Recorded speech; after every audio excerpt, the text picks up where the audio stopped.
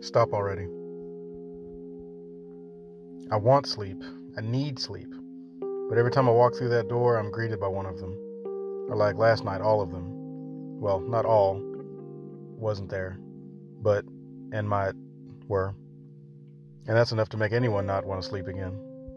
And of course, the dream took place like it has for the past 16 years. I even tried burning down the house in my mind so my subconscious would get the hint. It didn't work, obviously. I mean, it's like I'm either dreaming about being back in the army and telling myself I have a couple months left, or I'm back in with and doing something innocuous. I mean, I have buried them, either literally or figuratively, and yet they still live there waiting for me. Like they have a rotation they go through every month or so.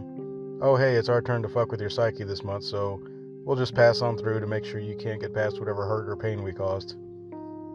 I used to relish sleep. Think about the refuge it gave me all day while at work. I used to take a nap in the van while I worked it just to get more of it. To take my own drug and forget reality for a fleeting minute or two. But now I look for any excuse to stay awake, to the detriment of my health, sanity, and my relationships. What do I have to do to find peace?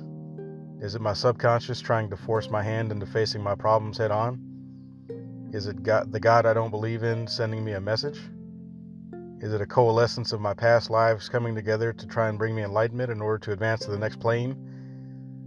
Or is it just a bunch of bullshit my mind creates to fill the space while it repairs itself for the day? Doesn't matter anyway. The tightening rope will take away all my